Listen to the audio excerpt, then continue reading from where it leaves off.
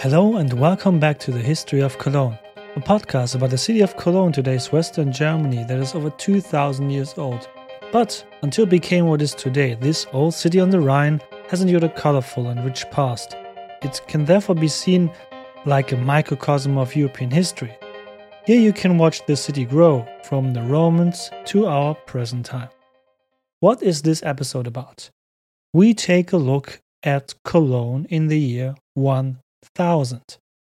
Our walk can begin again, classically as once in Roman times, in the north in the front of the city wall.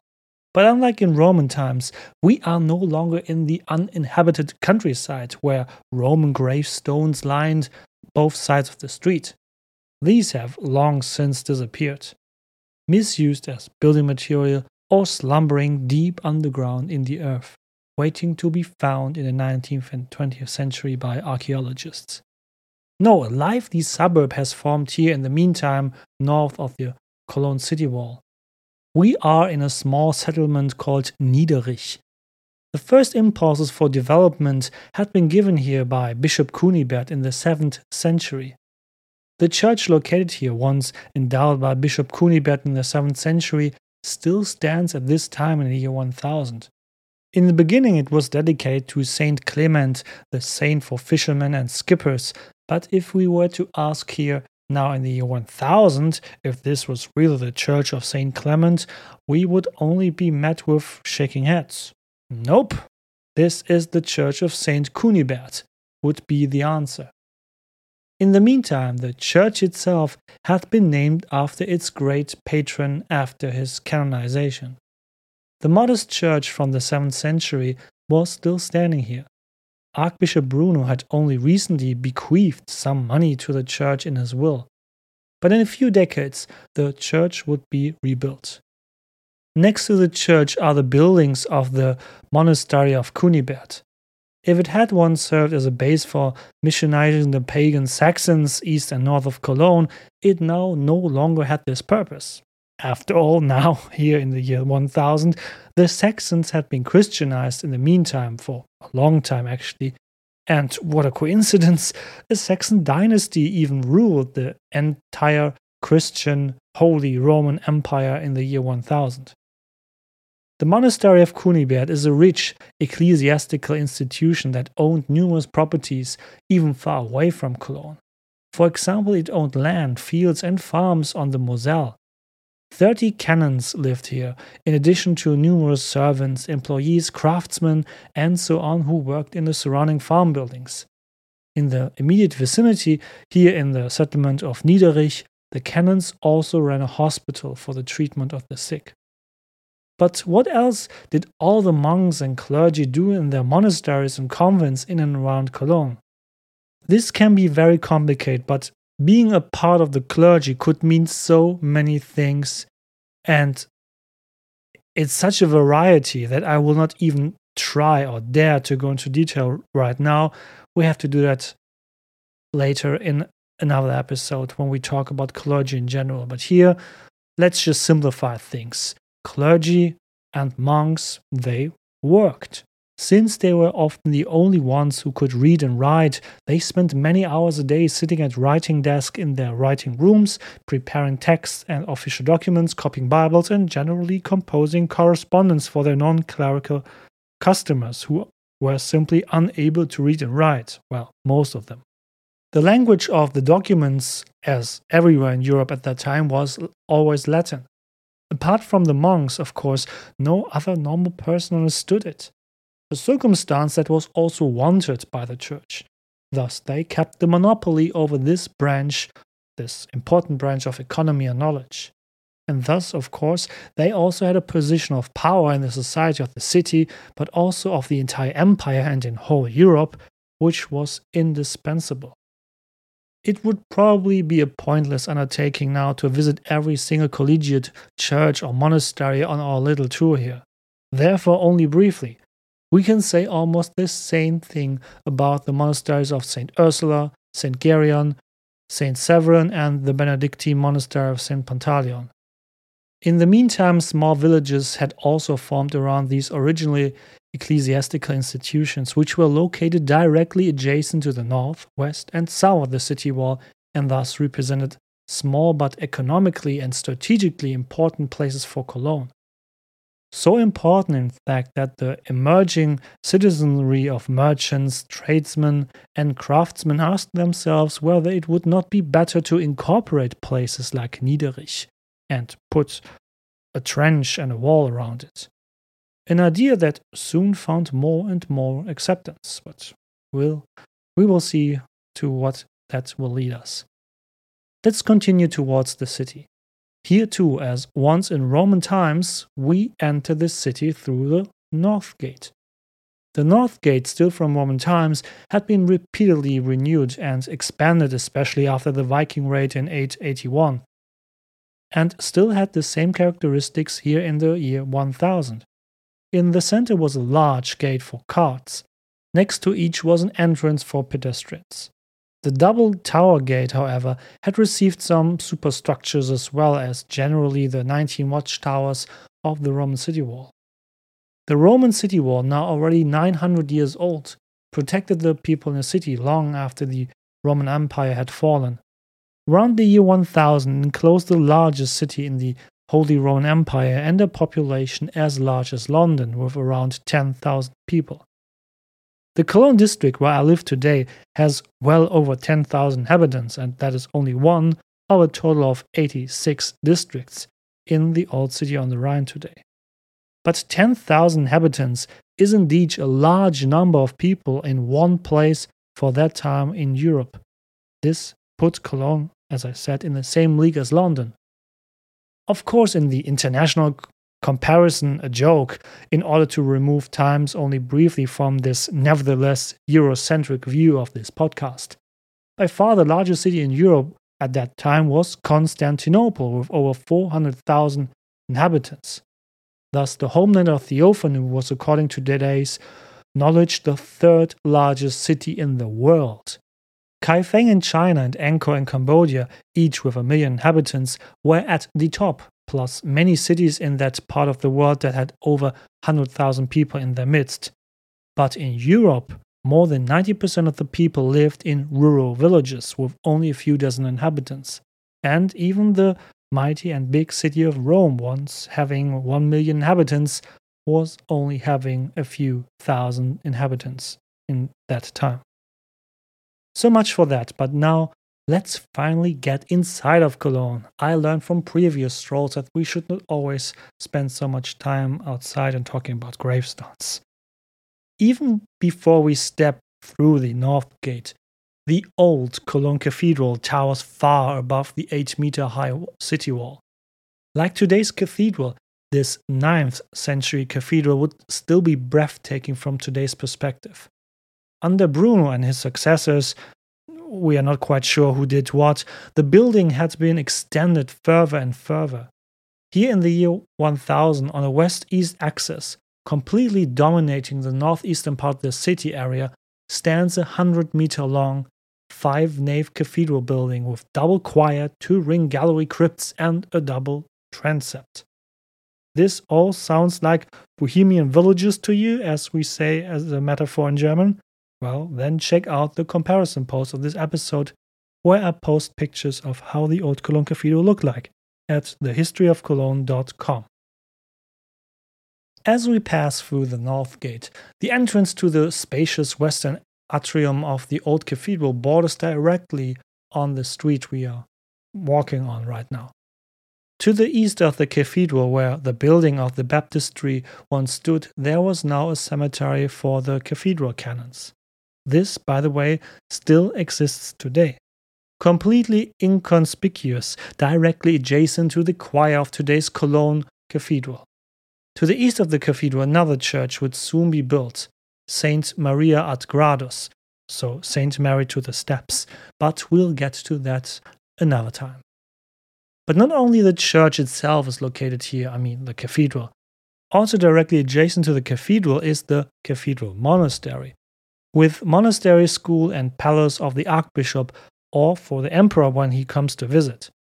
This complex was one of the largest of its kind in Europe.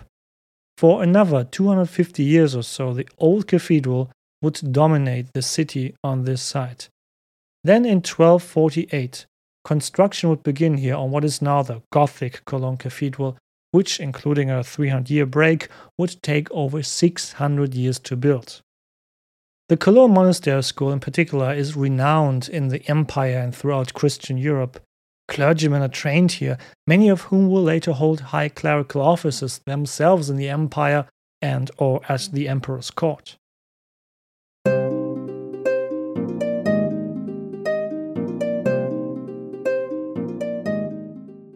Let's just briefly enter the old cathedral. Like any cathedral or basilica, we are still moved by the architectural masterpieces of these buildings. But now think what it must have been for the people back then who only knew 1 or 2 or 3-story half-timbered houses. Here in the old cathedral, it is much darker than in today's Gothic cathedral with its numerous windows. In contrast, this Romanesque architectural style relied on massive walls to be able to build up high.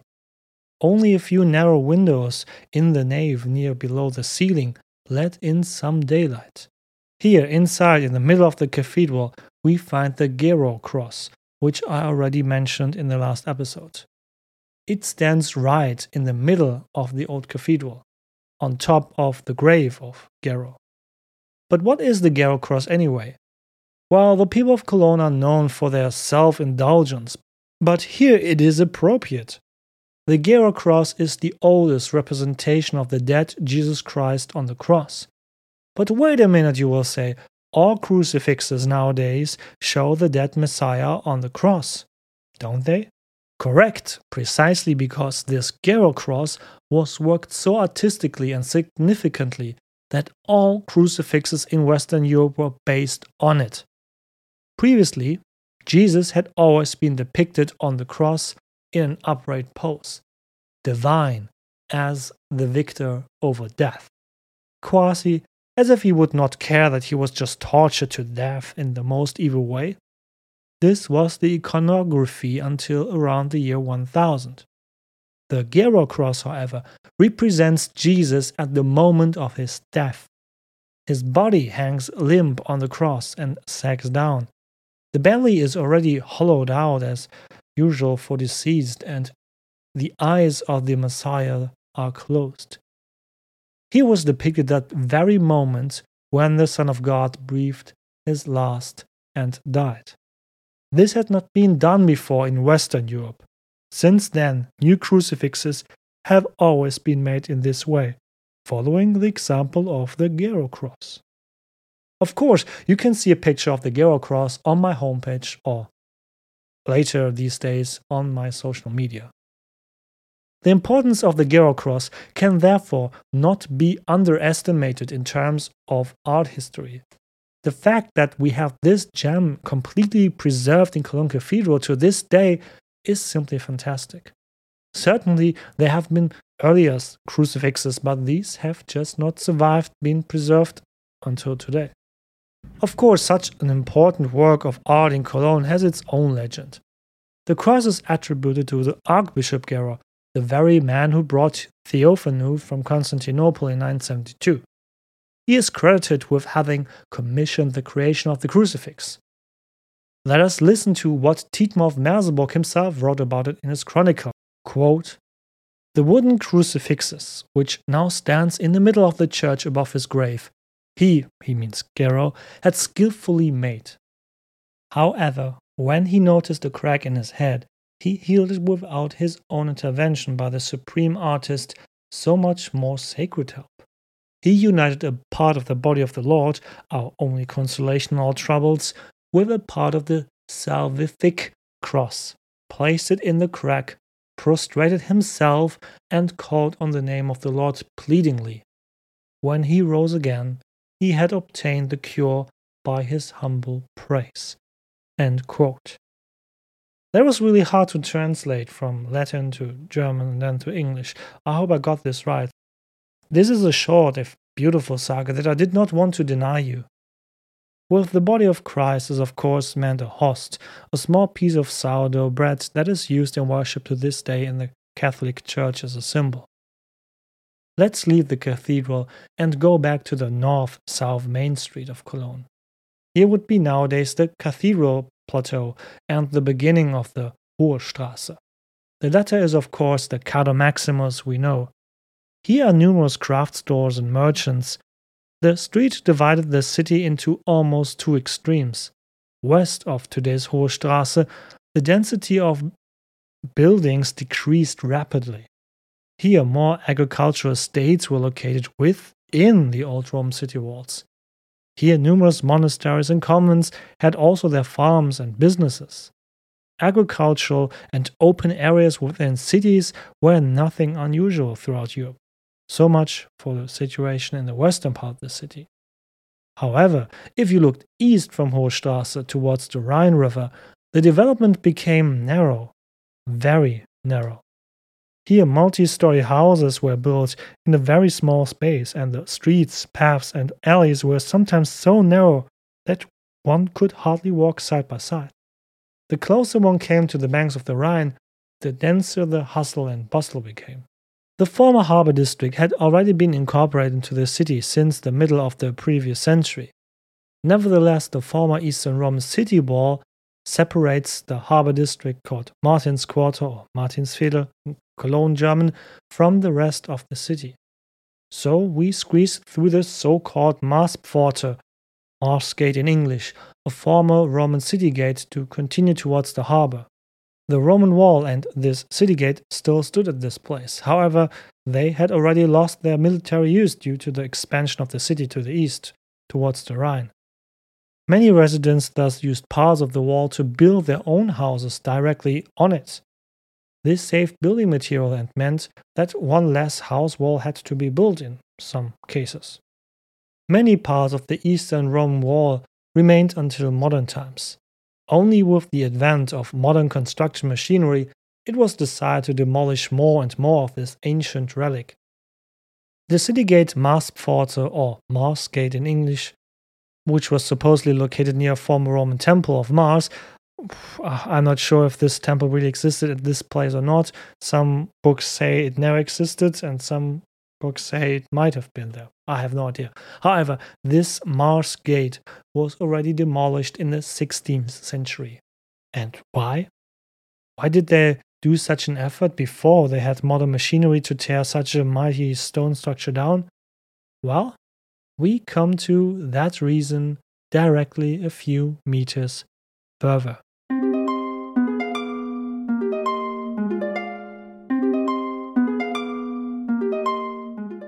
Suddenly, a large square opens up to us, completely free of buildings.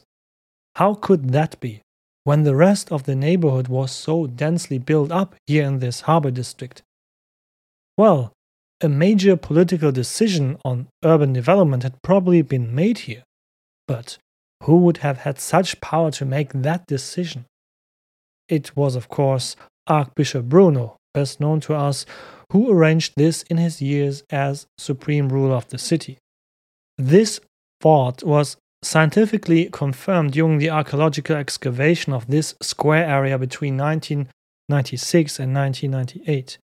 With the dendrochronology, my favorite word, it was found out that in fact around the year 957, all buildings in this area were deliberately and in a very short time demolished and removed. Thus, the houses disappeared together with the workshops which we had already mentioned in the first episode about early Frankish Cologne. The residents there were certainly not enthusiastic, but probably settled in the area around the square. This is how the large contiguous market square area was created we are looking at right now, which was laid out with gravel. In the middle of the square stood a single building, the Archbishop's Mint. Since the middle of the 10th century, the archbishops of Cologne, as the supreme lords of the city, were allowed to mint their own coins, a right they had received permanently from the king/emperor. Over the course of the next few years, more houses would be added to it to the west and east. Thus, the formerly continuous square area that we still can see in the year 1000 was divided into today's Heumarkt in the south and the Alter Markt, the old market, in the north. With this large area for the movement of goods, from now on, the markets could take place unhindered and above all free of spatial confinement. This was an enormous economic boost for the city. See it as a medieval big business park that had opened in the middle of the city. This was an enormous economic boost for the city. The legal basis for freely deciding on the holding of markets had also been granted to the archbishops of Cologne by the emperor in perpetuity in the middle of the 10th century. At that time, many other places in the empire still needed the emperor's permission each time they wanted to hold a market. This was a clear locational advantage for Cologne, that they could decide freely about it. Well, the archbishop could. Cologne's craftsmen and merchants were to gain enormous wealth as a result of that. However, this would also give rise to the urge for political participation among them, which could mean potential conflict with the archbishop as the absolute ruler of the city. The market stalls at that time were not unlike those we still see today at weekly markets. As mobile stands, they were not firmly anchored in the ground. This also existed later in Cologne, but only, well, as I said, in later times. There was also no drainage system. When it rained, people relied on the water simply seeping away. Probably a wrong assumption, because already some decades later, small channels or gutters would be built on the surface of the square for this purpose. How I would love to get into a time machine and walk around the square. All the impressions, smells, sounds, and generally the hustle and bustle. Oh, that would be wonderful. Here you could buy everything the medieval world had to offer: food, fish, meat, everyday objects, handicrafts, jewelry, and of course expensive luxury goods from faraway regions. To the east of the square area, the still modest church of Great St. Martin rises into the air. The Stift, the monastery light version, originally found by Bruno, had now transformed into a stricter Benedictine monastery with monks around the turn of the millennium. The still modest church of Great St. Martin would still stand here for 150 years, but then the church building was to burn down completely in 1150 and then be replaced by today's Church of Great St. Martin, which dominates the old town panorama of Cologne to this day. In the many small narrow streets of the Martins Quarter, we find more smaller markets. Many are located in close proximity to the Rhine. Thus, the square, Fischmarkt, or in English, you might have guessed it, fish market, which still exists today, is one of the places where traders also carried out.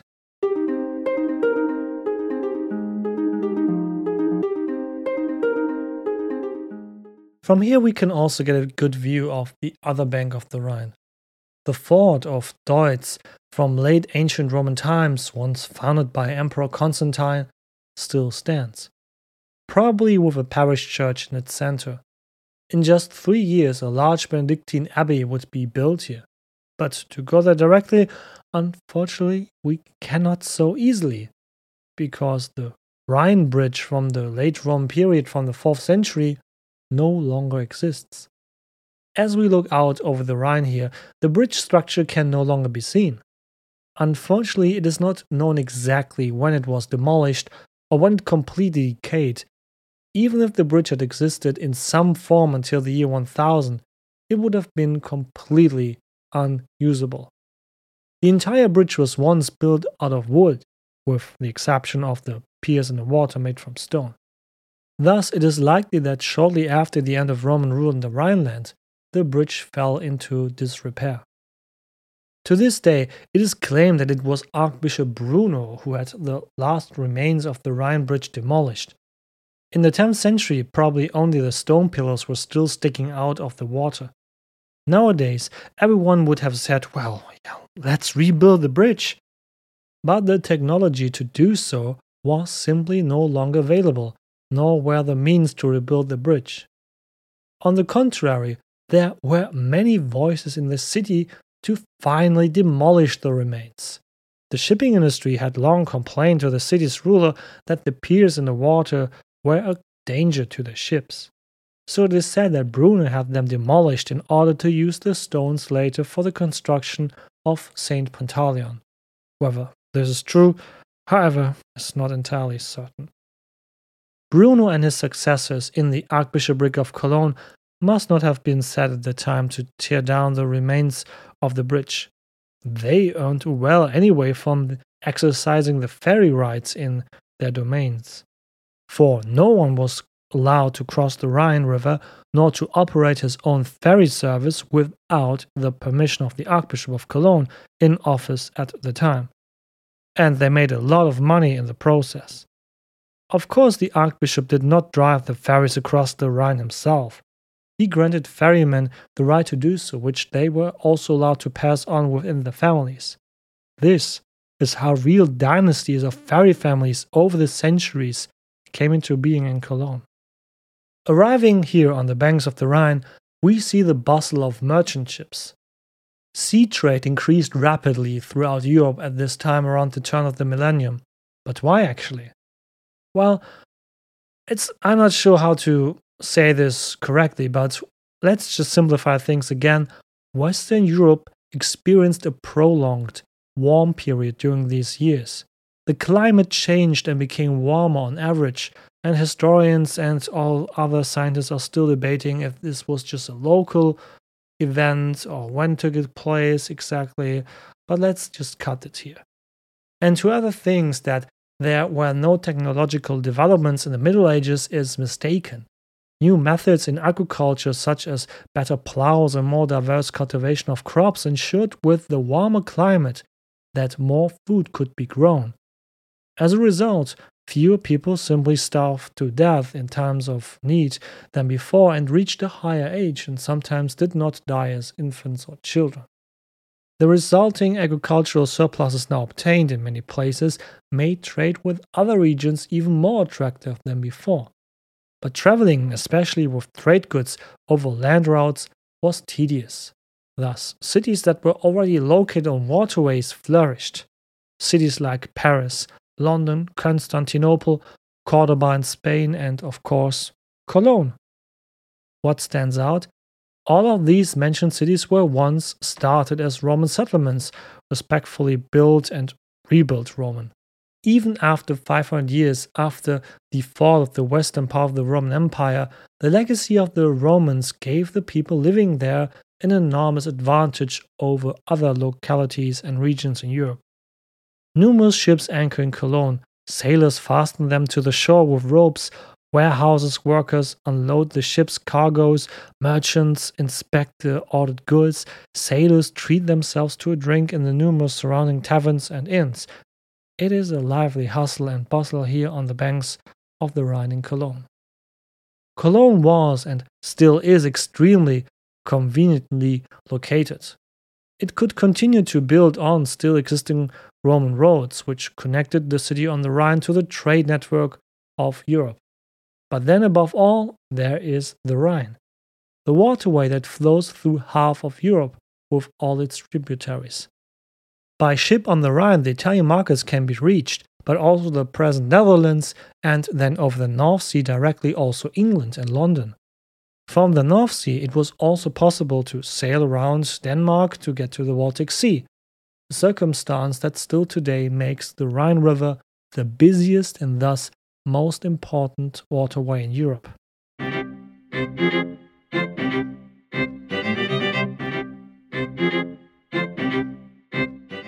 Let's go back to the Hohe Straße. For this, of course, we go back through the Marspforte, the Mars Gate.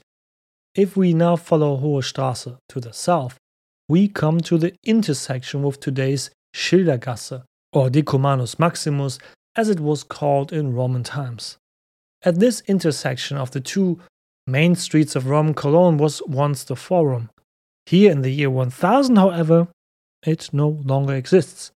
The large, spacious square has been built over in the meantime. Until the 8th century, the place was probably still used as a marketplace, despite numerous damages such as some earthquakes. By the year 1000, however, the last remnants of it were finally demolished. Even in today's cityscape, the Forum can no longer be found. But if you want to stand geographically exactly in the middle of the former Roman Forum, then just stand in front of the fountain with the high granite column on the Schildergasse. Let's follow this street to the west, today's Schildergasse. For the year 1000, I have not found so much for this area. It was probably rather like generally the western part of the city, rather more sparsely populated than in the rest of the city. Here we soon also come across the western Roman city wall, behind which was the still modest predecessor church of today's Saint Apostles. Probably this area here in the west at the city wall was undeveloped. Here, later in 1076, there would be the first mention of a Neumarkt, or in English, New Market. Thus, the previous market near the Rhine became the Alter Markt, or in English, the Old Market, and that already more than 900 years ago. So, and that would bring me to the end of our city tour, for this episode anyway. Because, guys, I have so much going on in my private life, I was hardly gonna make this episode, so I thought better a shorter episode than no episode. We get to many other topics like how the people living here in the city and what about how the clergy works here. We will get to all of that in all the next episodes, but not today. I have to step short this time. I'm very sorry. But you're not here for my private problems, so let's just talk about more general things that affected this city in the year 1000. Like, what did people think about the year 1000? Did they look forward to the year with particular eagerness as we perhaps did to the year 2000?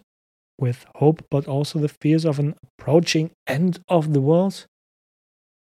And here I must disappoint you. I'm not depicting the image of the dark Middle Ages where the people are afraid and stupid, and as it is often claimed in the literature that people were afraid that in the year 1000 and 1000 years after Jesus, the end of all days would come.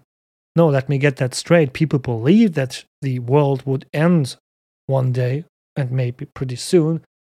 But I've already told you many times, the sense of time we have today, where the date is emblazoned on every newspaper, on information boards along roads, on our cell phones, on our watches, that simply did not exist.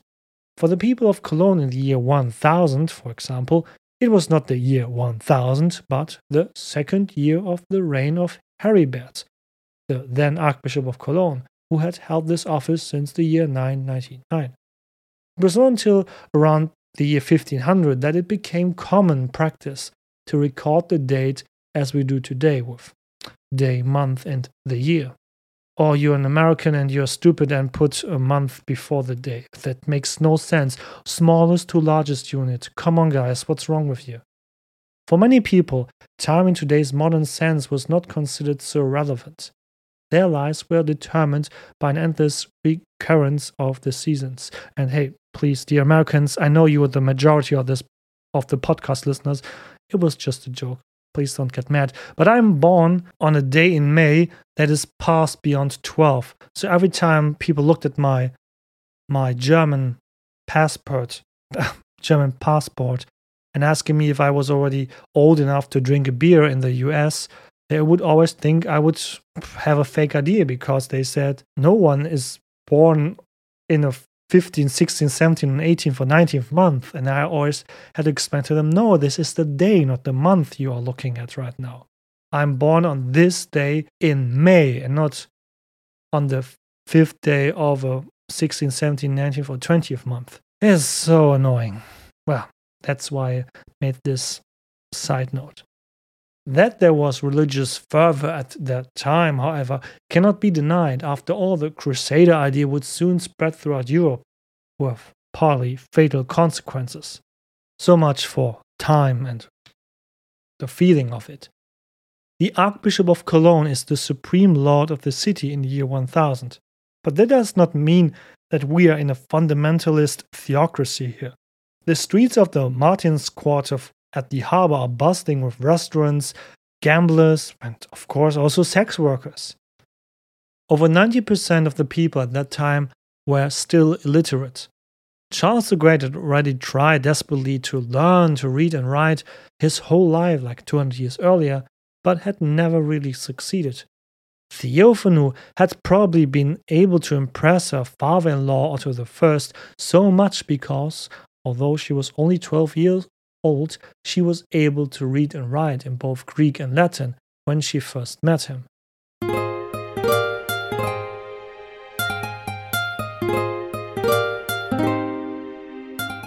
In general, Cologne around the year 1000 is a city on the upswing. All the developments and factors mentioned here favor the further development of the largest city in the empire.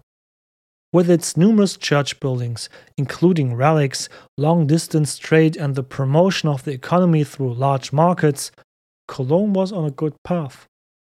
Here, despite a population decline caused by the end of Roman rule, a partly urban society based on the division of labor had remained, which, unlike the 90% of the people in Europe at that time, was not solely engaged in subsistence agriculture. Here there were still, albeit long since out of repair, the Roman long-distance roads that had already provided the city of Cologne with a supra-regional trade network in antiquity. And of course, the Romans had made sure that a city like Cologne was conveniently located, in this case on the Rhine River. In the next episode, we can gladly continue our walk through Cologne, but this time we will be accompanied by someone. And we can already see him walking towards the city from far away. Thereby, we see something peculiar. Without a large entourage, but in simple clothing and completely barefoot, a man entered the city on the evening before Christmas in the year 999. A man who, as Archbishop, would give lasting impetus to the urban development of Cologne. An archbishop who not only kept an eye on the political fortunes as a prince of the empire, but who also cared for the poor and sick of the city with humanity and foresight like no other in his time. Together with his friend Otto III, son of our beloved Theophanu, resting here in St. Pantaleon Church, he aspired to nothing less than to create a renewed Christian empire. How this should look like, you will learn in the next episode. So let's get to the support your favorite podcast about the history of Cologne part. Subscribe and rate this podcast where possible so others can enjoy my voice and the history of this city, like on Apple Podcasts and Spotify, for example. Please, it's just a little tap. So many of you guys are listening to it, and I just have 30 reviews. Come on, please. It's just a little tap with your finger. And please, I notice only 5-star reviews are available. I have no idea why. Follow me on social media like Instagram, Facebook, Twitter, or TikTok. There you can find me as History of Cologne podcast.